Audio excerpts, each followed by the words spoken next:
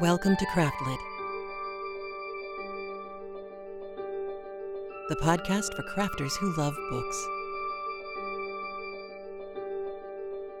My name is Heather Ordover, and I'm podcasting from where the Delaware River meets the Old York Road, New Hope, Pennsylvania. Episode 511. Look out. This episode of Craftlit is brought to you by its listeners. Many thanks and much gratefulness to all of the listeners who have gone over to patreon.com/Craftlit and pledged their support to the show. We couldn't do it without you. Thank you. Well, hello. How are you? I am well. I survived a 91-degree day in Philadelphia today, the 2nd of October, which just seems so wrong. But survive it I did, along with everybody else in Philadelphia. But getting to and from the train was truly miserable slogging with giant backpack and nice clothes on. So thank goodness that's over. I am officially on day 2 of Inktober, and I'm posting the art that I'm doing on Instagram, so you can see it there if you want to. It is actually under my first initial last name, so it's H. Ordover if you haven't tootled on over to Instagram to hunt me down. I contemplated doing a Craftlit Instagram a long time ago, but there just aren't enough hours in the day. So what else? What else is we have 2 really good voicemails that were left this week. One from Diane and one where the audio cuts out on your name. I think it's Janny, but I can't be sure. So first we're going to listen to Diane, and she's going to fill us in on the missing pieces of information about Robert Louis Stevenson and J.M. Barrie. Here we go. Diane. Hi, Heather. This is Diane from Boise, Idaho, calling again. I hope you played this message and not the one I left earlier, because I made some claims in my earlier message, and then I went and looked them up, and now I actually have information. So, you mentioned in episode 507 that Skull Island sure sounded a lot like the island in Peter Pan, and I thought I would let you know that, yes, it was directly related to the island that was referenced in Treasure Island. J.M. Barrie and Robert Louis Stevenson were longtime correspondents with each other. This was when Stevenson lived in Samoa later in his life, and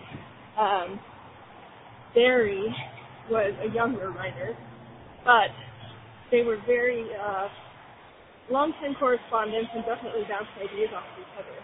And actually, in the book of Peter Pan, one of the things that is said about Captain Hook is that he's the only man that Barbecue was afraid of, and by barbecue, of course, he meant Long John Silver. So, just some tidbits to think about. I also read that J.M. Barrie said that his depiction of Captain Hook was intended to be an English version of Captain Ahab, and that his obsession with the crocodile was similar to Ahab's obsession with the right way. So there's some interesting little juxtapositions in there.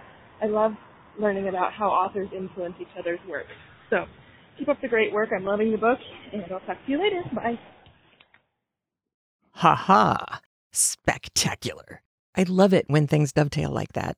And Diane, I am so 100% with you. I love seeing authors ping off each other like pachinko balls in a machine.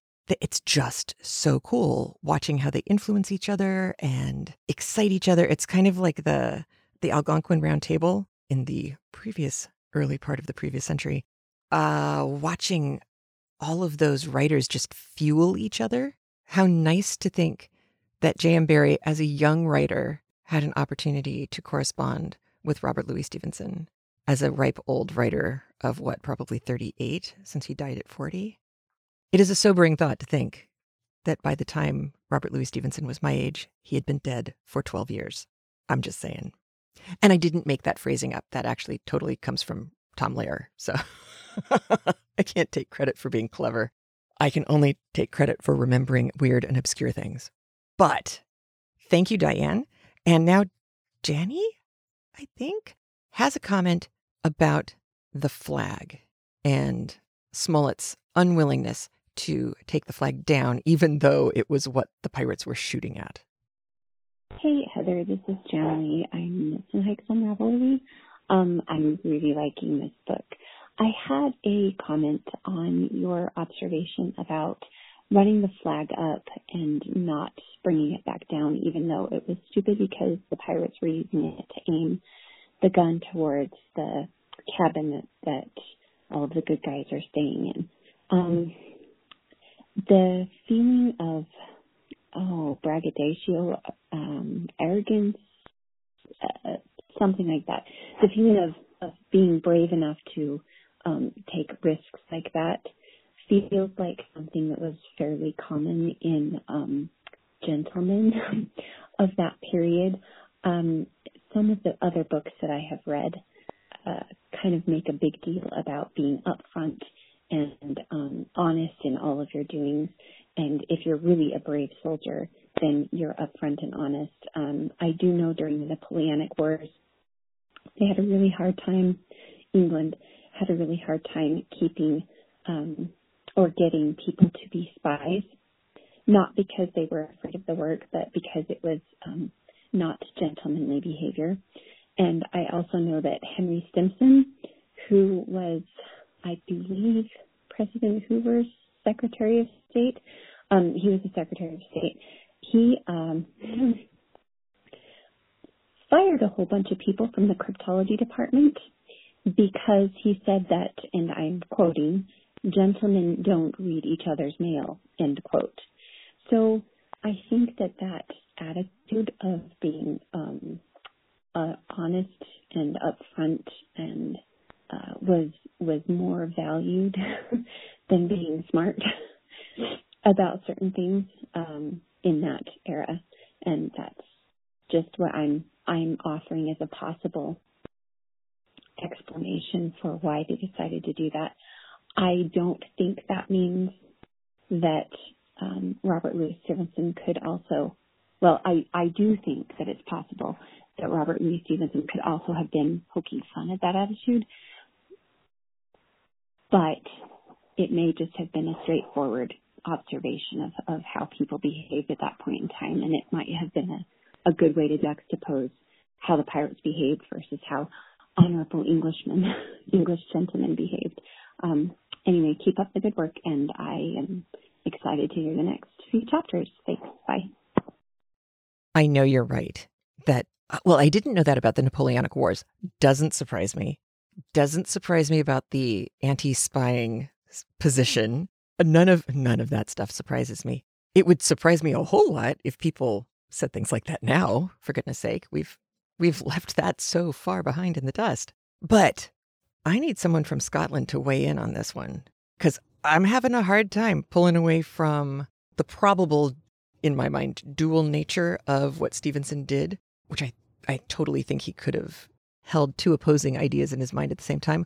One, that it was truly a brave and noble kind of, I'm not going to win by subterfuge and cowardice. I'm going to win through bravery and being right, as Smollett's position.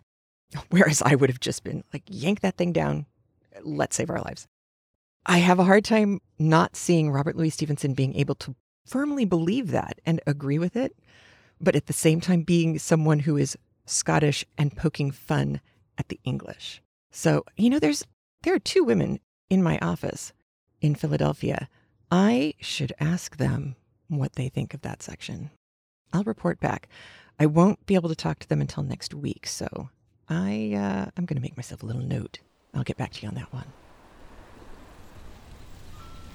Aside from that, after our big, epicness, and then, fightingness, and now there's an aftermath, and they're still stuck on an island, and there's still pirates trying to kill them, so something's got to give. But along with the something's got to give, I think there's an interesting thing that hasn't really been discussed at all since we got to the island, even before that. the treasure map. We know either Smollett or Livesey or Trelawney has it. They could have been shifting it amongst themselves this whole time. We don't know. So somebody's got the map, and presumably somebody's got it on their person, because if it were still back on the Hispaniola, somebody from our troop of people would be trying to go get it. So we can pretty confidently say they've got the map with them. So does that mean they're waiting to kill off all the pirates before they go? Because obviously if they just take off and go looking for the treasure right now, the pirates will follow them and then kill them once they find the treasure. So how many do they have to kill off or let die of fever if Dr. Livesey has his way? I don't know. Do they have to get it down to even odds or less or more? I have no idea. They aren't talking about it because right now in this adventure story, the treasure is not the point. The pirates are the point. And we've seen Long John Silver show up in his big blue coat with his hat on, and he's become his own Long John-ness. You're going to hear another pirate referred to as wearing a red cap, which anyone who's ridden on the Pirates of the Caribbean ride knows. The red kind of stocking cap, Smurf cap, shows up several times on the ride. So I guess that starts here. And I've got a couple of good sayings for you. One is not a saying. One is something that we've come across before in stories that we've read together. Hardtack and biscuit. So hardtack was bread that was made that could be taken on board a ship that was not leavened bread. It was not going to go bad. It was hard as a rock. And they may be calling it a biscuit in this, but it's really just a lump of very cooked dough that is going to sit in your stomach and make you not hungry. But also a reason that scurvy was a problem. A flea in his ear is an idiomatic phrase that is not in use around me anymore. That doesn't mean it's not in use somewhere. But having a flea in your ear or putting a flea in someone's ear, it is obviously an unpleasant thing to have in your ear. It is a nuisance. It is an irritant. It can also sometimes be used as a rebuke, a way of telling someone off that if you don't stop it, I'm putting a flea in your ear. Or you behave like that and you're putting a flea in your own ear, that kind of thing.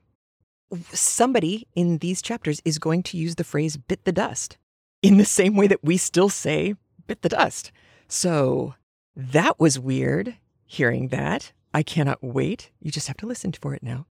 A hanger, Hanger, is another name for a cutlass. The cutlass is the big saber-ish kind of sword. They were shorter, they were wider, and the blade was curved. And this is what pirates were famous for having on board the ship. However, not just pirates. It was a standard thing to have on board ships, even if you weren't a pirate at the time. Effective weaponry. You will hear Jim say that someone, I believe it's Dr. Livesey, is pulling his ear or pulled my ears. That is very much like what I grew up hearing people say. I don't hear it very often anymore. Pulling my leg, making a joke, or kind of teasing, making a joke, often at the person whose ears or legs are being pulled.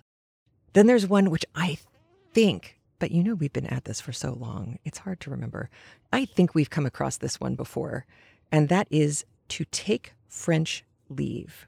Now, this is an interesting one, because as you might imagine, to take French leave sounds like it might not be the nicest thing to say, that there's got to be something underhanded about it. And then when you find out that to take French leave is to leave a party without saying anything to the host or hostess, so you just get the heck out of Dodge and take off. It turns out that you will hear, depending on what books or area you are in, take French leave, take British leave, take Irish leave. Now, as soon as we add Irish in, boy, you know, my ears pricked up and I thought, here we are again with anti-Irish sentiment. We come across this all the time in these books. It's really disappointing. Humans, you keep disappointing me. So the websites that I found that discussed taking French leave all said that this was a manner, a habit of manners that was current in France at the time that this idiomatic phrase first showed up, which made me think that just can't possibly be. I think it's like 1651. That just cannot be that it was considered the height of courtesy for you to ditch your host and hostess without saying thank you or goodbye. So that was my first instinct that something's wrong. Second, of course, when I came across the Irish leave, turns out that a lot of websites copied that initial website and said, oh no, ha ha ha, this was just a thing that the British used as a legitimate, I mean, they're talking about it like this is a legitimate thing, a legitimate phrase, like just referring to what they do in France. Oh, I'm just going to do the hip and stylish thing and not say thank you, which that just can't be right. I did finally find a website where some really smart person did a little bit of an essay on when this started and how it started and how you get the overlapping insult chain going. It's very much like you're talking like you have a potato in your throat, which, am I going in the right order? The Finns say about the Swedes say it about the Norwegians, and the Norwegians say about the Finns. I think that's the right order it goes in. Either way, I don't think anybody talks like they have a potato in their throat, but that's just me.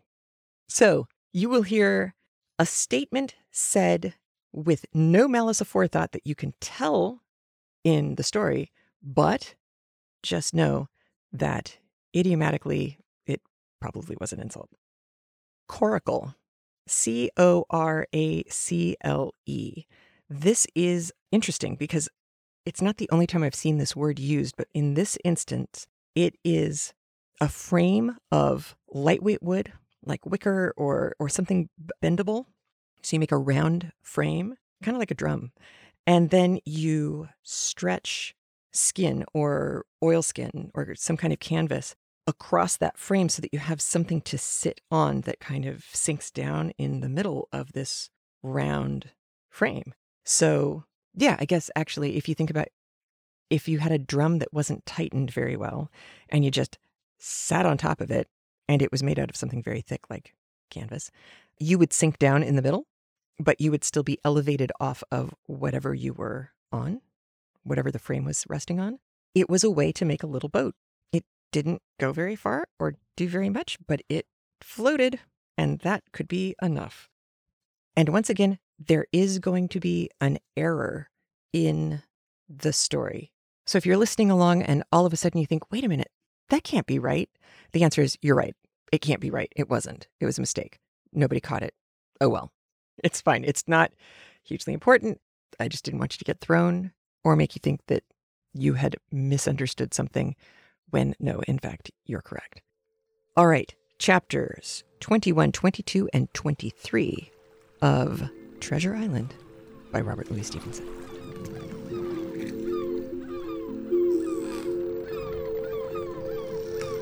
Chapter 21. The Attack. As soon as Silver disappeared, the captain, who had been closely watching him, turned toward the interior of the house and found not a man of us at his post but Grey. It was the first time we had ever seen him angry. "Quarters!" he roared, and then, as we slunk back to our places, "Grey," he said, "I'll put your name in the log. You've stood by your duty like a seaman. Mr. Trelawney, I am surprised at you, sir. Doctor, I thought you had worn the King's coat. If that was how you served at Fontenoy, sir, you'd have been better in your berth." The doctor's watch were all back at their loopholes. The rest were busy loading the spare muskets, and everyone with a red face, you may be certain, and a flea in his ear, as the saying is. The captain looked on for a while in silence. Then he spoke. "My lads," he said, "I've given Silver a broadside. I pitched it in red hot on purpose, and before the hour's out, as he said, we shall be boarded. We are outnumbered, I needn't tell you that, but we fight in shelter, and a minute ago I would have said we fought with discipline. I've no manner of doubt that we can drub them if you choose." Then he went the round and saw, as he said, that all was clear. On the two short sides of the house, east and west, there were only 2 loopholes. On the south side, where the porch was, 2 again, and on the north side, 5.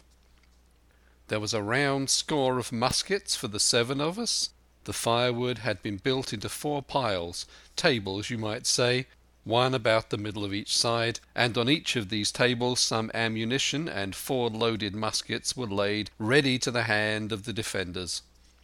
In the middle the cutlasses lay ranged. "Toss out the fire," said the captain. "The chill is past, and we mustn't have smoke in our eyes." The iron fire basket was carried bodily out by Mr. Trelawney, and the embers smothered among sand. "Hawkins hasn't had his breakfast. Hawkins, help yourself, and back to your post to eat it," continued Captain Smollett. "Lively now, my lad, you'll want it before you're done. Hunter, serve out a round of brandy to all hands." And while this was going on, the captain completed in his own mind the plan of defence. "Doctor, you will take the door," he resumed. "See, don't expose yourself. Keep within and fire through the porch. Hunter, take the east side there. Joyce, you stand by the west, my man. Mr. Trelawney, you are the best shot. You and Gray will take this long north side with the 5 loopholes. It's there the danger is. If they can get up to it and fire upon us through our own ports, things would begin to look dirty. Hawkins, neither you nor I are much account at the shooting. We'll stand by to load and bear a hand." As the captain had said, the chill was past. As soon as the sun had climbed above our girdle of trees, it fell with all its force upon the clearing and drank up the vapours at a draught. Soon the sand was baking, and the resin melting in the logs of the blockhouse. Jackets and coats were flung aside, shirts were thrown open at the neck and rolled up to the shoulders, and we stood there each at his post in a fever of heat and anxiety. An hour passed away. "Hang them," said the captain. "This is as dull as the doldrums. Gray, whistle for a wind." And just at that moment came the first news of the attack. "If you please, sir," said Joyce, "if I see anyone, am I to fire?" "I told you so," cried the captain. "Thank you, sir," returned Joyce, with the same quiet civility. Nothing followed for a time, but the remark had set us all on the alert, straining ears and eyes. The musketeers with their pieces balanced in their hands, the captain out in the middle of the blockhouse with his mouth very tight and a frown on his face. So some seconds passed, till suddenly Joyce whipped up his musket and fired. The report had scarcely died away ere it was repeated, and repeated from without in a scattering volley, shot behind shot, like a string of geese, from every side of the enclosure. Several bullets struck the log-house, but not one entered, and as the smoke cleared away and vanished, the stockade and the woods around it looked as quiet and empty as before. Not a bough waved, not a gleam of a musket barrel betrayed the presence of our foes. "Did you hit your man?" asked the captain. "No, sir," replied Joyce. "I believe not, sir." "Next best thing to tell the truth," muttered Captain Smollett. "Load his gun, Hawkins. How many should you say were on your side, Doctor?" "I know precisely," said Dr. Livesey. 3 shots were fired on this side. I saw 3 flashes, 2 close together, 1 farther to the west." "3," repeated the captain. "And how many on yours, Mr. Trelawney?" But this was not so easily answered. There had come many from the north, 7 by the squire's computation, 8 or 9 according to Gray. From the east and west only a single shot had been fired. It was plain, therefore, that the attack would be developed from the north, and that on the other 3 sides we were only to be annoyed by a show of hostilities. But Captain Smollett made no change in his arrangements. If the mutineers succeeded in crossing the stockade, he argued, they would take possession of any protected loophole and shoot us down like rats in our stronghold. Nor had we much time left to us for thought. Suddenly, with a loud huzzah, a little cloud of pirates leapt from the woods on the north side and ran straight on the stockade. At the same moment the fire was once more opened from the woods, and a rifle ball sang through the doorway and knocked the doctor's musket into bits. The boarders swarmed over the fence like monkeys. Squire and Gray fired again and yet again. 3 men fell, 1 forward into the enclosure, 2 back on the outside. But of these, 1 was evidently more frightened than hurt, for he was on his feet again in a crack and instantly disappeared among the trees.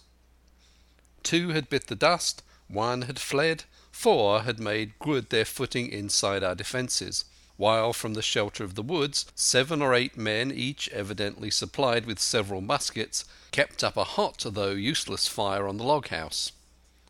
The 4 who had boarded made straight before them for the building, shouting as they ran, and the men among the trees shouted back to encourage them. Several shots were fired, but such was the hurry of the marksmen that not one appeared to have taken effect. In a moment the 4 pirates had swarmed up the mound and were upon us. The head of Job Anderson, the boatswain, appeared at the middle loophole. "At 'em all hands!" he roared in a voice of thunder. At the same moment another pirate grasped Hunter's musket by the muzzle, wrenched it from his hands, plucked it through the loophole, and with one stunning blow laid the poor fellow senseless on the floor. Meanwhile a third, running unharmed all round the house, appeared suddenly in the doorway and fell with his cutlass on the doctor. Our position was utterly reversed. A moment since we were firing under cover at an exposed enemy. Now it was we who lay uncovered and could not return a blow.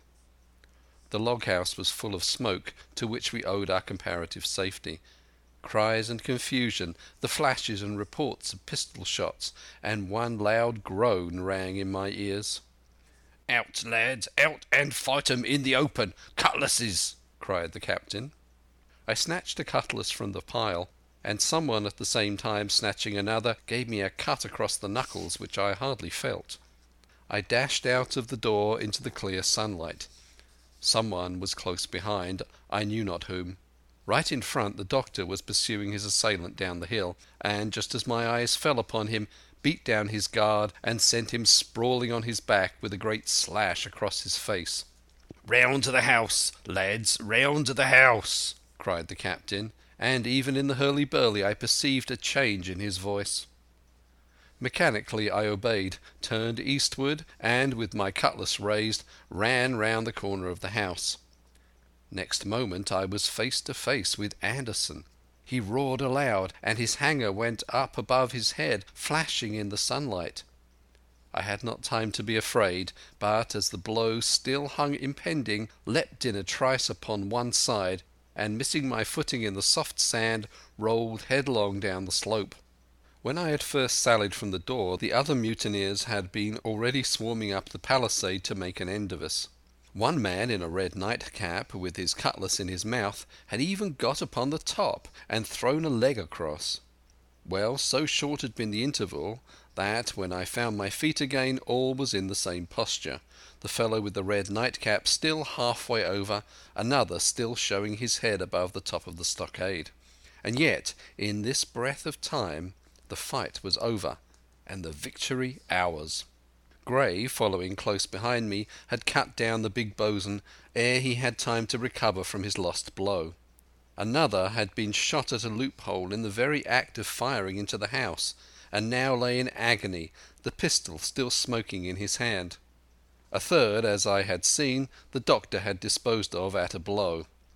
Of the 4 who had scaled the palisade, only one remained unaccounted for, and he, having left his cutlass on the field, was now clambering out again with the fear of death upon him. "Fire! Fire from the house!" cried the doctor. "And you lads back into cover!" But his words were unheeded. No shot was fired, and the last boarder made good his escape and disappeared with the rest into the wood. In 3 seconds nothing remained of the attacking party but the 5 who had fallen, 4 on the inside and 1 on the outside of the palisade. The doctor and Gray and I ran full speed for shelter, The survivors would soon be back where they had left their muskets, and at any moment the fire might recommence. The house was by this time somewhat cleared of smoke, and we saw at a glance the price we had paid for victory. Hunter lay beside his loophole stunned. Joyce, by his, shot through the head, never to move again, while right in the centre the squire was supporting the captain, one as pale as the other. "The captain's wounded," said Mr. Trelawney. "Have they run?" asked Mr. Smollett. "All that could, you may be bound," returned the doctor.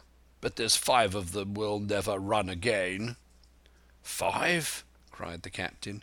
"Come, that's better. 5 against 3 leaves us 4-9. That's better odds than we had at starting. We were 7-19 then, or thought we were, and that's bad to bear." Footnote: the mutineers were soon only 8 in number, for the man shot by Mr. Trelawney on board the schooner died that same evening of his wound. But this was, of course, not known till after by the faithful party. End of chapter 21. Part 5. My Sea Adventure. Chapter 22. How my sea adventure began. There was no return of the mutineers, not so much as another shot out of the woods. They had got their rations for that day, as the captain put it, and we had the place to ourselves and a quiet time to overhaul the wounded and get dinner.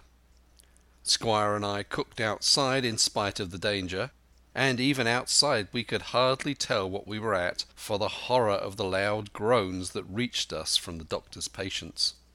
Out of the 8 men who had fallen in the action, only 3 still breathed. That one of the pirates who had been shot at the loophole, Hunter, and Captain Smollett. And of these the first 2 were as good as dead. The mutineer indeed died under the doctor's knife, and Hunter, do what we could, never regained consciousness in this world. He lingered all day, breathing loudly like the old buccaneer at home in his apoplectic fit. But the bones of his chest had been crushed by the blow, and his skull fractured in falling, and some time in the following night, without sign nor sound, he went to his Maker. As for the captain, his wounds were grievous indeed, but not dangerous. No organ was fatally injured. Anderson's ball, for it was Job that shot him first, had broken his shoulder blade and touched the lung not badly.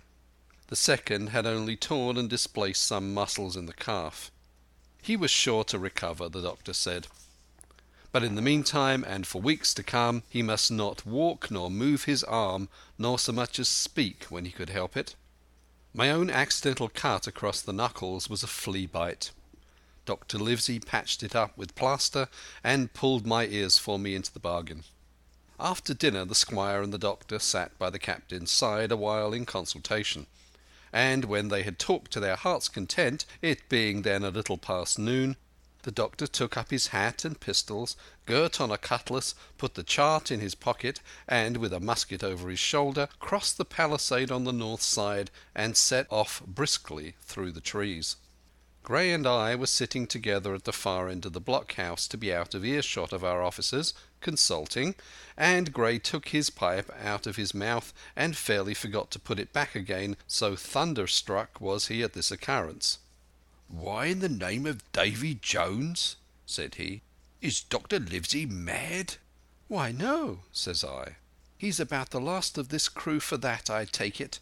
"Well, shipmate," said Gray, "mad he may not be, but if he's not, mark my words, I am." "I take it," replied I. "The doctor has his idea, and if I am right, he's going now to see Ben Gunn." I was right, as appeared later, but in the meantime, the house being stifling hot and the little patch of sand inside the palisade ablaze with midday sun, I began to get another thought into my head which was not by any means so right. What I began to do was to envy the doctor walking in the cool shadow of the woods with the birds about him and the pleasant smell of the pines, while I sat grilling with my clothes stuck to the hot resin and so much blood about me and so many poor dead bodies lying all around that I took a disgust of that place that was almost as strong as fear. All the time I was washing out the blockhouse and then washing up the things from dinner, this disgust and envy kept growing stronger and stronger, till at last, being near a bread bag and no one then observing me, I took the first steps toward my escape and filled both pockets of my coat with biscuit. I was a fool, if you like, and certainly I was going to do a foolish, over-bold act, but I was determined to do it with all the precautions in my power. These biscuits, should anything befall me, would at least keep me from starving till far on in the next day. The next thing I laid hold of was a brace of pistols. As I already had a powder horn and bullets, I felt myself well supplied with arms. As for the scheme I had in my head, it was not a bad one in itself. It was to go down the sandy spit that divides the anchorage on the east from the open sea, find the white rock I had observed last evening, and ascertain whether it was there or not that Ben Gunn had hidden his boat. A thing quite worth doing, as I still believe.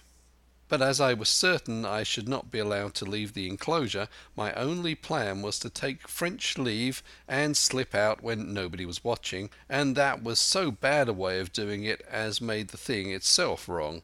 But I was only a boy, and I had made my mind up. Well, as things at last fell out, I found an admirable opportunity. The squire and Gray were busy helping the captain with his bandages. The coast was clear. I made a bolt for it over the stockade and into the thickest of the trees, and before my absence was observed, I was out of cry of my companions.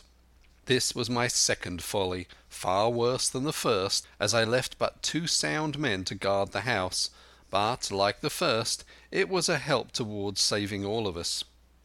I took my way straight for the east coast of the island, for I was determined to go down the seaside of the spit to avoid all chance of observation from the anchorage. It was already late in the afternoon, although still warm and sunny. As I continued to thread the tall woods, I could hear from far before me not only the continuous thunder of the surf, but a certain tossing of foliage and grinding of boughs which showed me the sea breeze set in higher than usual. Soon cool draughts of air began to reach me, and a few steps farther I came forth into the open borders of the grove, and saw the sea lying blue and sunny to the horizon, and the surf tumbling and tossing its foam along the beach. I have never seen the sea quiet round Treasure Island. The sun might blaze overhead, the air be without a breath, the surface smooth and blue, but still these great rollers would be running along all the external coast, thundering and thundering by day and night, and I scarce believe there is one spot in the island where a man would be out of earshot of their noise. I walked along beside the surf with great enjoyment, till, thinking I was now got far enough to the south, I took the cover of some thick bushes and crept warily up to the ridge of the spit. Behind me was the sea. In front, the anchorage. The sea breeze, as though it had the sooner blow itself out by its unusual violence, was already at an end. It had been succeeded by light variable airs from the south and southeast, carrying great banks of fog, and the anchorage under lee of Skeleton Island lay still and leaden as when first we entered it. The Hispaniola on that unbroken mirror was exactly portrayed from the truck to the waterline, the Jolly Roger hanging from her peak. Alongside lay one of the gigs. Silver in the stern sheets, him I could always recognize, while a couple of men were leaning over the stern bulwarks, one of them with a red cap, the very rogue that I had seen some hours before stride legs upon the palisade. Apparently they were talking and laughing, though at that distance, upward of a mile, I could of course hear no word of what was said. All at once there began the most horrid, unearthly screaming, which at first startled me badly, though I had soon remembered the voice of Captain Flint, and even thought I could make out the bird by her bright plumage as she sat perched upon her master's wrist. Soon after, the jolly boat shoved off and pulled for shore, and the man with the red cap and his comrade went below by the cabin companion. Just about the same time the sun had gone down behind the spyglass, and as the fog was collecting rapidly, it began to grow dark in earnest. I saw I must lose no time if I were to find the boat that evening.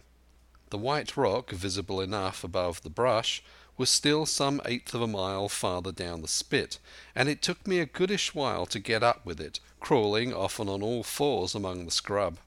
Night had almost come when I laid my hands on its rough sides. Right below it there was an exceeding small hollow of green turf, hidden by banks and a thick understory about knee-deep, that grew there very plentifully, and in the centre of the dell, sure enough, a little tent of goat skins, like what the gypsies carry about with them in England. I dropped into the hollow, lifted the side of the tent, and there was Ben Gunn's boat. Homemade, if ever anything was homemade, a rude, lopsided framework of tough wood, and stretched upon that a covering of goat skin with the hair inside. The thing was extremely small, even for me, and I can hardly imagine that it could have floated with a full-sized man. There was one athwart set as low as possible, a kind of stretcher in the bows, and a double paddle for propulsion. I had not then seen a coracle such as the ancient Britons made, but I have seen one since, and can give you no fairer idea of Ben Gunn's boat than by saying it was like the first and the worst coracle ever made by man. But the great advantage of the coracle it certainly possessed, for it was exceedingly light and portable. Well, now that I had found the boat, you would have thought I had had enough of truancy for once, but in the meantime I had taken another notion, and become so obstinately fond of it that I would have carried it out, I believe, in the teeth of Captain Smollett himself. This was to slip out under cover of the night, cut the Hispaniola adrift, and let her go ashore where she fancied.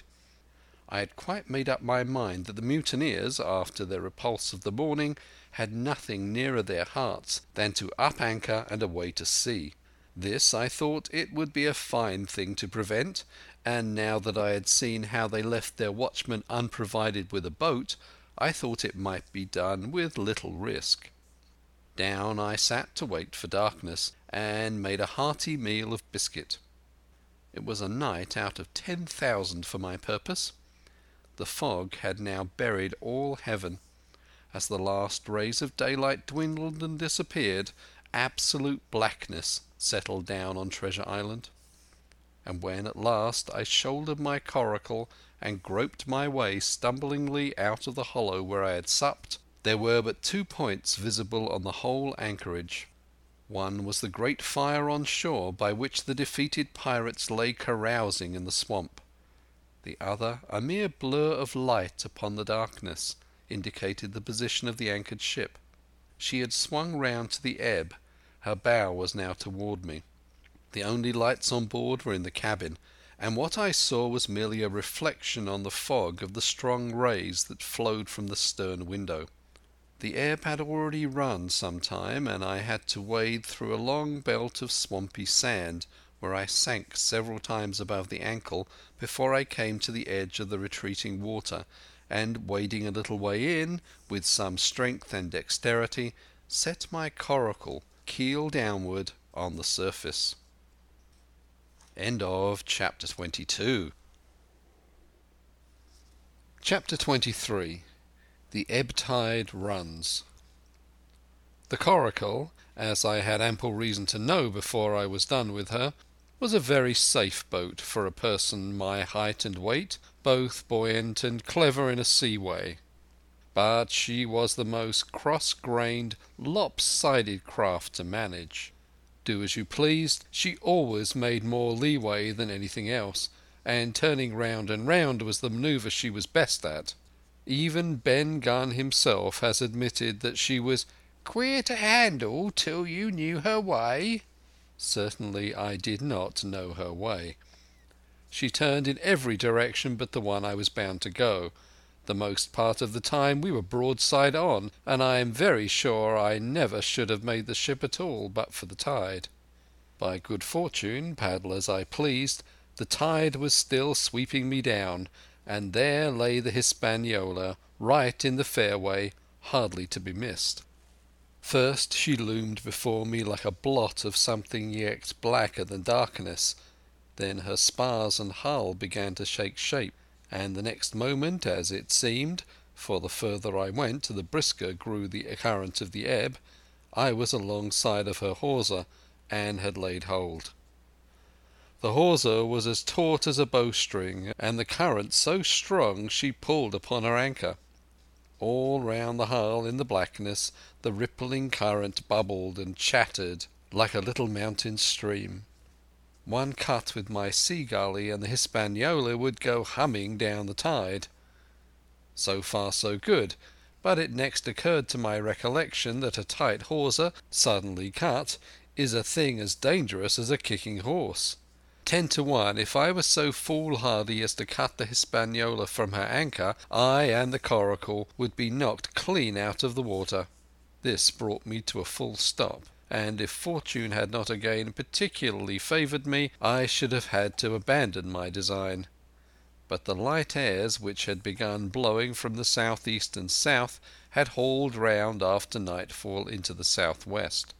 Just while I was meditating, a puff came, caught the Hispaniola, and forced her up into the current, and to my great joy I felt the hawser slacken in my grasp, and the hand by which I held it dip for a second under water. With that I made my mind up, took out my gully, opened it with my teeth, and cut one strand after another till the vessel swung only by 2. Then I lay quiet, waiting to sever these last when the strain should be once more lightened by a breath of wind. At this time I had heard the sound of loud voices from the cabin, but, to say the truth, my mind had been so entirely taken up with other thoughts that I had scarcely given ear. Now, however, when I had nothing else to do, I began to pay more heed. One I recognized for the coxswains, Israel Hands, that had been Flint's gunner in former days. The other was, of course, my friend of the red nightcap. Both men were plainly the worst of drink, and they were still drinking. For, even while I was listening, one of them, with a drunken cry, opened the stern window and threw out something which I divined to be an empty bottle. But they were not only tipsy, it was plain that they were furiously angry. Oaths flew like hailstones, and every now and then there came forth such an explosion as I thought was sure to end in blows. But each time the quarrel passed off, and the voices grumbled lower for a while until the next crisis came, and in its turn passed away without result. On shore I could see the glow of the great campfire burning warmly through the shoreside trees. Someone was singing a dull, old, droning sailor's song, with a droop and a quaver at the end of each verse, and seemingly no end to it all but the patience of the singer. I had heard it on the voyage more than once, and remembered these words: "But one man of the crew alive, what put to sea with 75. And I thought it was a ditty rather too dolefully appropriate for a company that had met such cruel losses in the morning. But indeed, from what I saw, all these buccaneers were as callous as the sea they sailed on. At last the breeze came, the schooner sidled and drew nearer in the dark. I felt the hawser slacken once more, and with a good tough effort cut the last fibres through. The breeze had but little action on the coracle, and I was almost instantly swept against the bows of the Hispaniola. At the same time the schooner began to turn upon her heel, spinning slowly, end for end, across the current. I wrought like a fiend, for I expected every moment to be swamped, and since I found I could not push the coracle directly off, I now shoved straight astern. At length I was clear of my dangerous neighbour, and just as I gave the last impulsion, my hands came across a light cord that was trailing overboard across the stern bulwarks. Instantly I grasped it. Why I should have done so I can hardly say. It was at first mere instinct, but once I had it in my hands and found it fast, curiosity began to get the upper hand, and I determined I should have one look through the cabin window. I pulled in hand over hand on the cord, and when I judged myself near enough, rose at infinite risk to about half my height, and thus commanded the roof and a slice of the interior of the cabin. By this time the schooner and her little consort were gliding pretty swiftly through the water. Indeed, we had already fetched up level with the campfire. The ship was talking, as sailors say, loudly, treading the immeasurable ripples with an incessant weltering splash, and until I got my eye above the window sill I could not comprehend why the watchman had taken no alarm. One glance, however, was sufficient, and it was only one glance that I durst take from that unsteady skiff. It showed me Hans and his companion locked together in deadly wrestle, each with a hand on the other's throat. I dropped upon the thwart again, none too soon, for I was near overboard. I could see nothing for the moment but these two furious, encrimsoned faces swaying together under the smoky lamp, and I shut my eyes to let them grow once more familiar with the darkness. The endless ballad had come to an end at last, and the whole diminished company about the campfire had broken into the chorus I had heard so often. 50 men on the dead man's chest, yo-ho-ho, and a bottle of rum. Drink and the devil have done for the rest. Yo-ho-ho, and a bottle of rum. I was just thinking how busy Drink and the Devil were at that very moment in the cabin of the Hispaniola when I was surprised by a sudden lurch of the coracle. At the same moment she yawed sharply and seemed to change her course. The speed in the meantime had strangely increased. I opened my eyes at once. All around me were little ripples combing over with a sharp bristling sound and slightly phosphorescent. The Hispaniola herself, a few yards in whose wake I was still being whirled along, seemed to stagger in her course, and I saw her spars toss a little against the blackness of the night. Nay, as I looked longer, I made sure she also was wheeling to the southward. I glanced over my shoulder, and my heart jumped against my ribs. There, right behind me, was the glow of the campfire. The current had turned at right angles, sweeping round along with it the tall schooner and the little dancing coracle. Ever quickening, ever bubbling higher, ever muttering louder, it went spinning through the narrows for the open sea. Suddenly the schooner in front of me gave a violent yaw, turning perhaps through 20 degrees, and almost at the same moment one shout followed another from on board. I could hear feet pounding on the companion ladder, and I knew that the two drunkards had at last been interrupted in their quarrel and awakened to a sense of their disaster. I laid down flat in the bottom of that wretched skiff and devoutly recommended my spirit to its Maker. At the end of the straits I had made sure we must fall into some bar of raging breakers, where all of my troubles would be ended speedily, and though I could perhaps bear to die, I could not bear to look upon my fate as it approached. So I must have lain for hours, continually beaten to and fro upon the billows, now and again wetted with flying sprays, and never ceasing to expect death at the next plunge. Gradually weariness grew upon me, a numbness, an occasional stupor fell upon my mind even in the midst of my terrors, until sleep at last intervened, and in my sea-tossed coracle I lay and dreamed of home and the old Admiral Benbow. End of chapter 23. Okay, well, we have to start with poor Jim.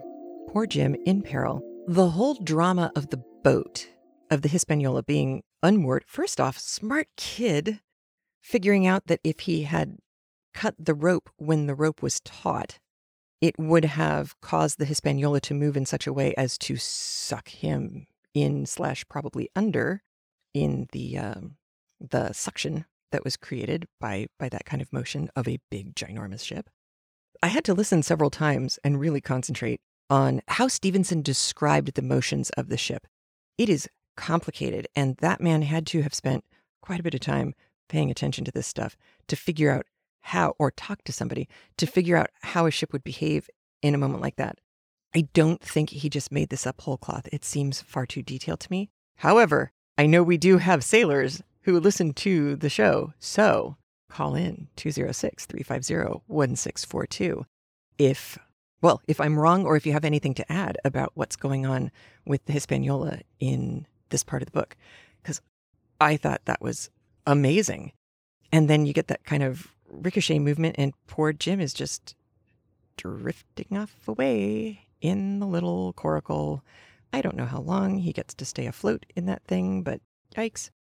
So that's the end. But going back to the very, very beginning of our chapters, I got such a giggle out of Captain Smollett, watching at the end of our previous chapters, watching Long John Silver finally clamber over the fence and make his huffy way away.